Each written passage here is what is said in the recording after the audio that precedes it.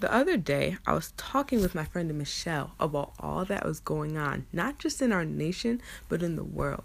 Bombings, shootings, the increase of hatred and hearts. Like it's really bad out there.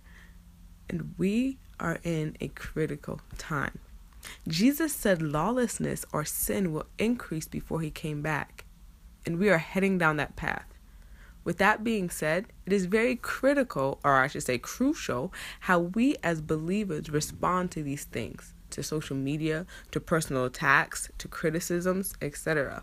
When Jesus was praying for us in John, he prayed that we, Christians, would be one as he and the Father are one.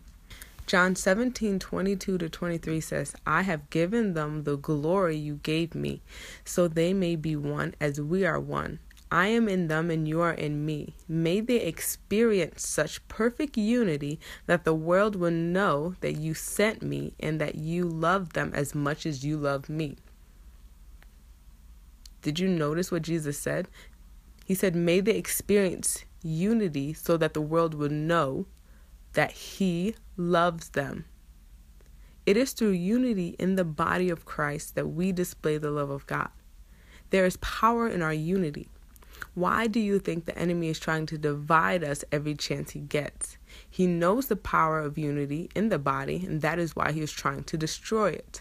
Another thing the enemy is avidly working on is destroying our witness, our example of Christ.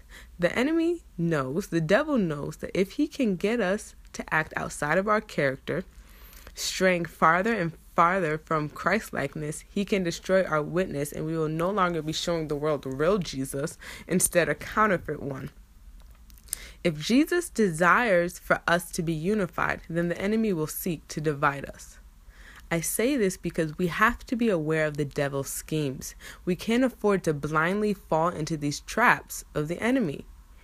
We were each given an allotted time of life. And I don't know about you, but I can't afford to spend most of my time falling into traps set by the enemy. So, what do we do in the rise of all this lawlessness and the rise of sin?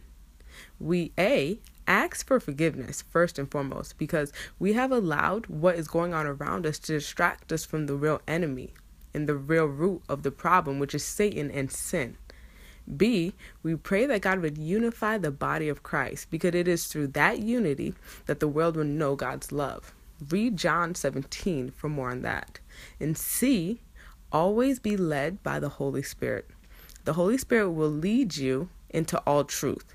Essentially, he will lead you to Jesus and how Jesus would react in any given situation. We should always ask, what would Jesus do? So yes, times are rough. And unfortunately, they're going to get rougher. But we as believers have to stay rooted and grounded in our word and in prayer so that no matter what happens, the enemy won't ruin our witness.